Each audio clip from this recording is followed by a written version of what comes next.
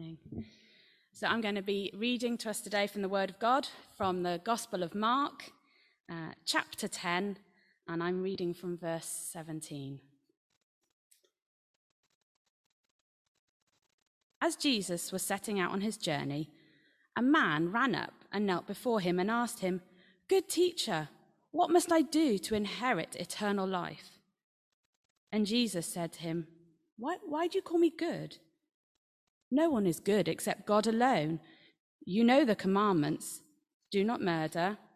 Do not commit adultery. Do not steal. Do not bear false witness. Do not defraud. Honor your father and mother.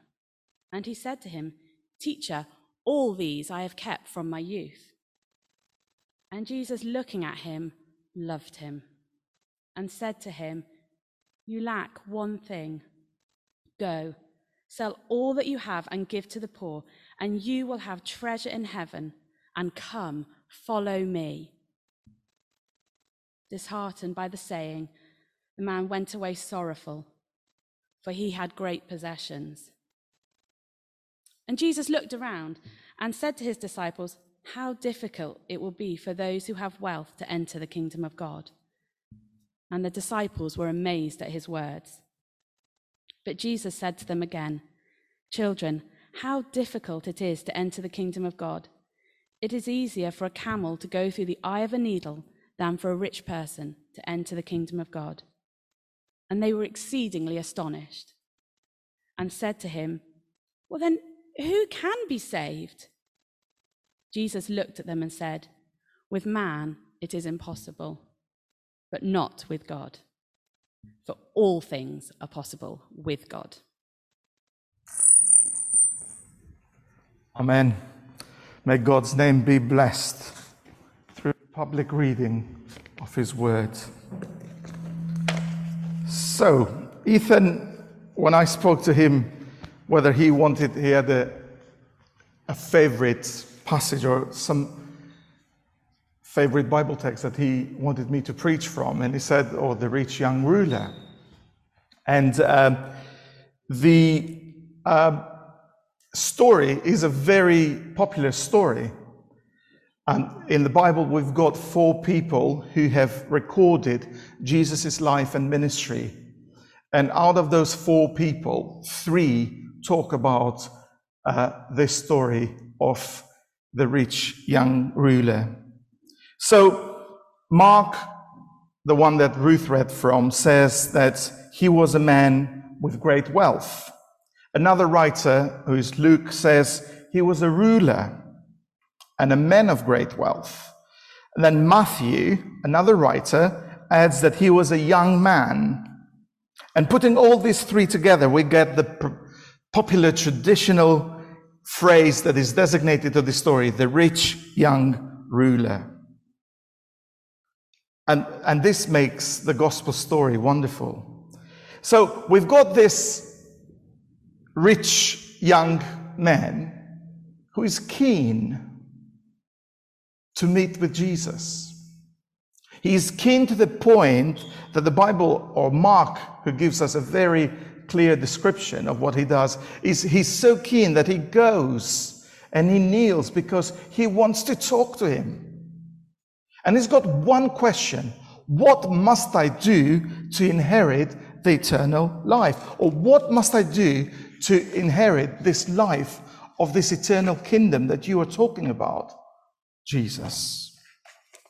And Jesus is very, very gentle, but he's very straightforward with this young man. I love it how Mark picks up on the whole demeanor that Jesus is dealing with this man.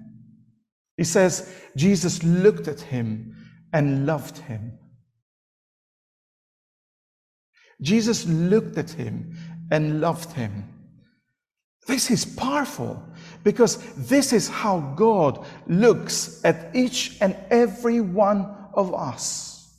This is how God is looking at you this morning. You may have questions. You may have doubts. You may have even antagonism against God.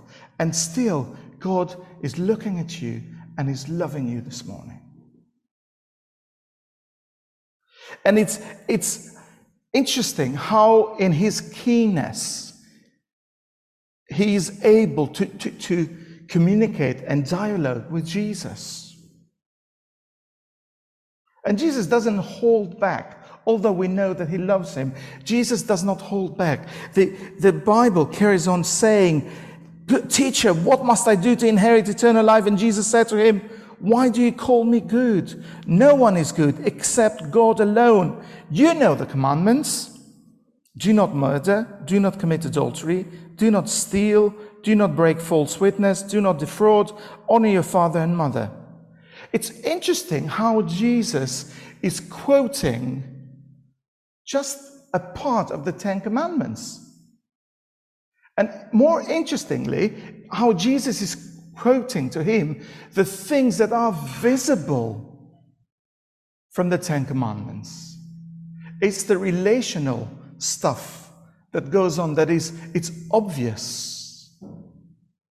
Because he's leading to a deeper place with a question that is more interior, it's more inside, it's to do with the heart.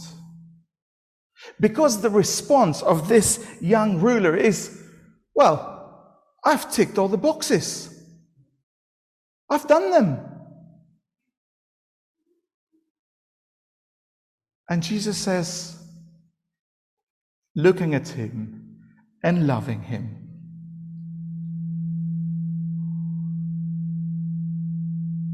you asked one thing. Sorry, you lack one thing. Go and sell all that you have. Matt, do you want me to change the microphone? Sorry.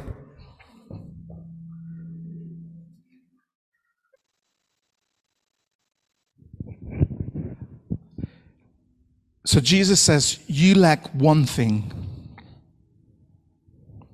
Go and sell. Go and sell all that you have and give to the poor, and you'll have a treasure in heaven. And come and follow me. And Mark says, disheartened by the saying, he went away sorrowful, for he had great possessions. Yes, there is something attractive about this guy who is eager and earnest in keeping the law. But you can see, and I can see, that there is a barrier. And actually, Jesus is inviting this young man to cross this barrier and to follow him. And it's that invitation to lose grip of what you hold so dear and to bring that to that place of actually knowing that following Jesus is very important, is the most important thing. And I think that's what I've witnessed speaking and walking with Ethan, especially in the last 3 months, of coming to that place of losing grip of what is important, or what the world says to us is important, or what the society puts the pressure on us, what is important, and coming to that place of putting your trust, the whole trust, in Jesus. If rewards on earth, if the way that this society rewards us is based on standards such as rank, priority, race, duration of time served, personal merit, sacrifice, commitment, activism, big mouth, that's not how it works in the kingdom of God. When Jesus walked the face of this earth 2,000 years ago, he was talking about a kingdom that was upside down. Doesn't make sense. Bizarre. And yet, it's the best way to live our lives. Jesus is offering this young man this opportunity to embrace him and his kingdom, which is again bizarre, not what you do in the normal daily lives. But yet, it's the most liberating thing. Because as we sang in the beginning of the service, that when the Son of God sets you free, you are free indeed.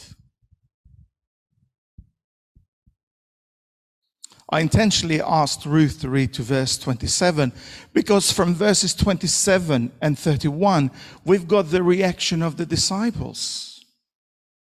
And the disciples are saying, but Lord, we've given everything to follow you. What about us? So which is the other side of the coin? And the way that Jesus is dealing is that actually the activism, the keeping of the commandments, or what you think that you have done sacrificially for him does not count. What counts is that full trust and commitment of the heart. So the question that I've got for myself today, and the question that I've got for you, and it's a searching question, is what are some of the barriers or smugness that is interfering with you in order to commit to Christ? And then some of you might say, but why follow Christ in the end of the day? What's so special about it? Well, probably the last 5-10 years tell us how disappointed we are with the world leaders, how disappointed we are with politicians, how disappointed we are with any kind of type of leadership, because it's not working the way it should. And I say that one of the reasons why I follow Christ is because he is the best leader that ever lived. Because Jesus as a leader lived a life that matched his teaching to the point of being sacrificial, to the point of giving his life for you and me, to the point of being victorious after death and being resurrected to new life because of the love that he had for you and me. And it was in God's economy to send his Son into the world so you and I can have this opportunity to follow him. So God wants us to follow his Son. And Jesus himself, when he was teaching his disciples, he said that he should be followed. Jesus said, I am the way, the truth, and the life. Whoever follows me. It's that invitation for us to follow him, to put our trust and commitment to him, to not be distracted or interfered by the barriers that we have set ourselves, given to us, or even from our smugness that we've been living and doing this thing, and therefore we're in good books with God. How foolish. And yet, Jesus looks at each and every one of us, and he loves us. And if we've got barriers or smugness, he says, you lack one thing. Give it up and follow me. So we've got that invitation today, folks. Maybe you're here for the first time and you've heard this for the first time. Don't waste your time. Maybe you've been following God for a long time and you've got those barriers set around you and they're your comfort blankets. And Jesus is saying today, Give them up and follow me. So the invitation today is for us to trust Jesus and to commit ourselves to him. What are we going to be doing in response? Jesus is there for us. God wants us to follow. Jesus himself is going to enable us to follow him. What are we going to do? And as we come to the time of baptism, this is the response that Ethan has had to this invitation to follow Jesus. Put his trust and commitment and want to live the life for him. I think it's amazing. It's amazing. It's such a wonderful experience. And if you're thinking and contemplating about it, just please come and speak to me. But I just want to take this time for us, before we move on with the service, to pause a little bit and to respond to that invitation to put aside barriers and smugness and saying, Jesus, I trust you and I follow you. And then we'll carry on with the rest of the service.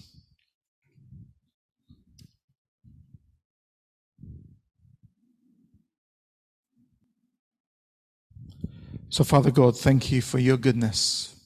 Thank you for your love for us. Thank you that with you, we lack nothing. And thank you that you invite us today to trust and commit ourselves to you. Holy Spirit, would you help us? Would you reveal us afresh the Lord Jesus today? So our trust and our commitment may be strengthened, may be restored, may be renewed, may be start anew. We ask all these things in the mighty name of Jesus. Amen. Amen.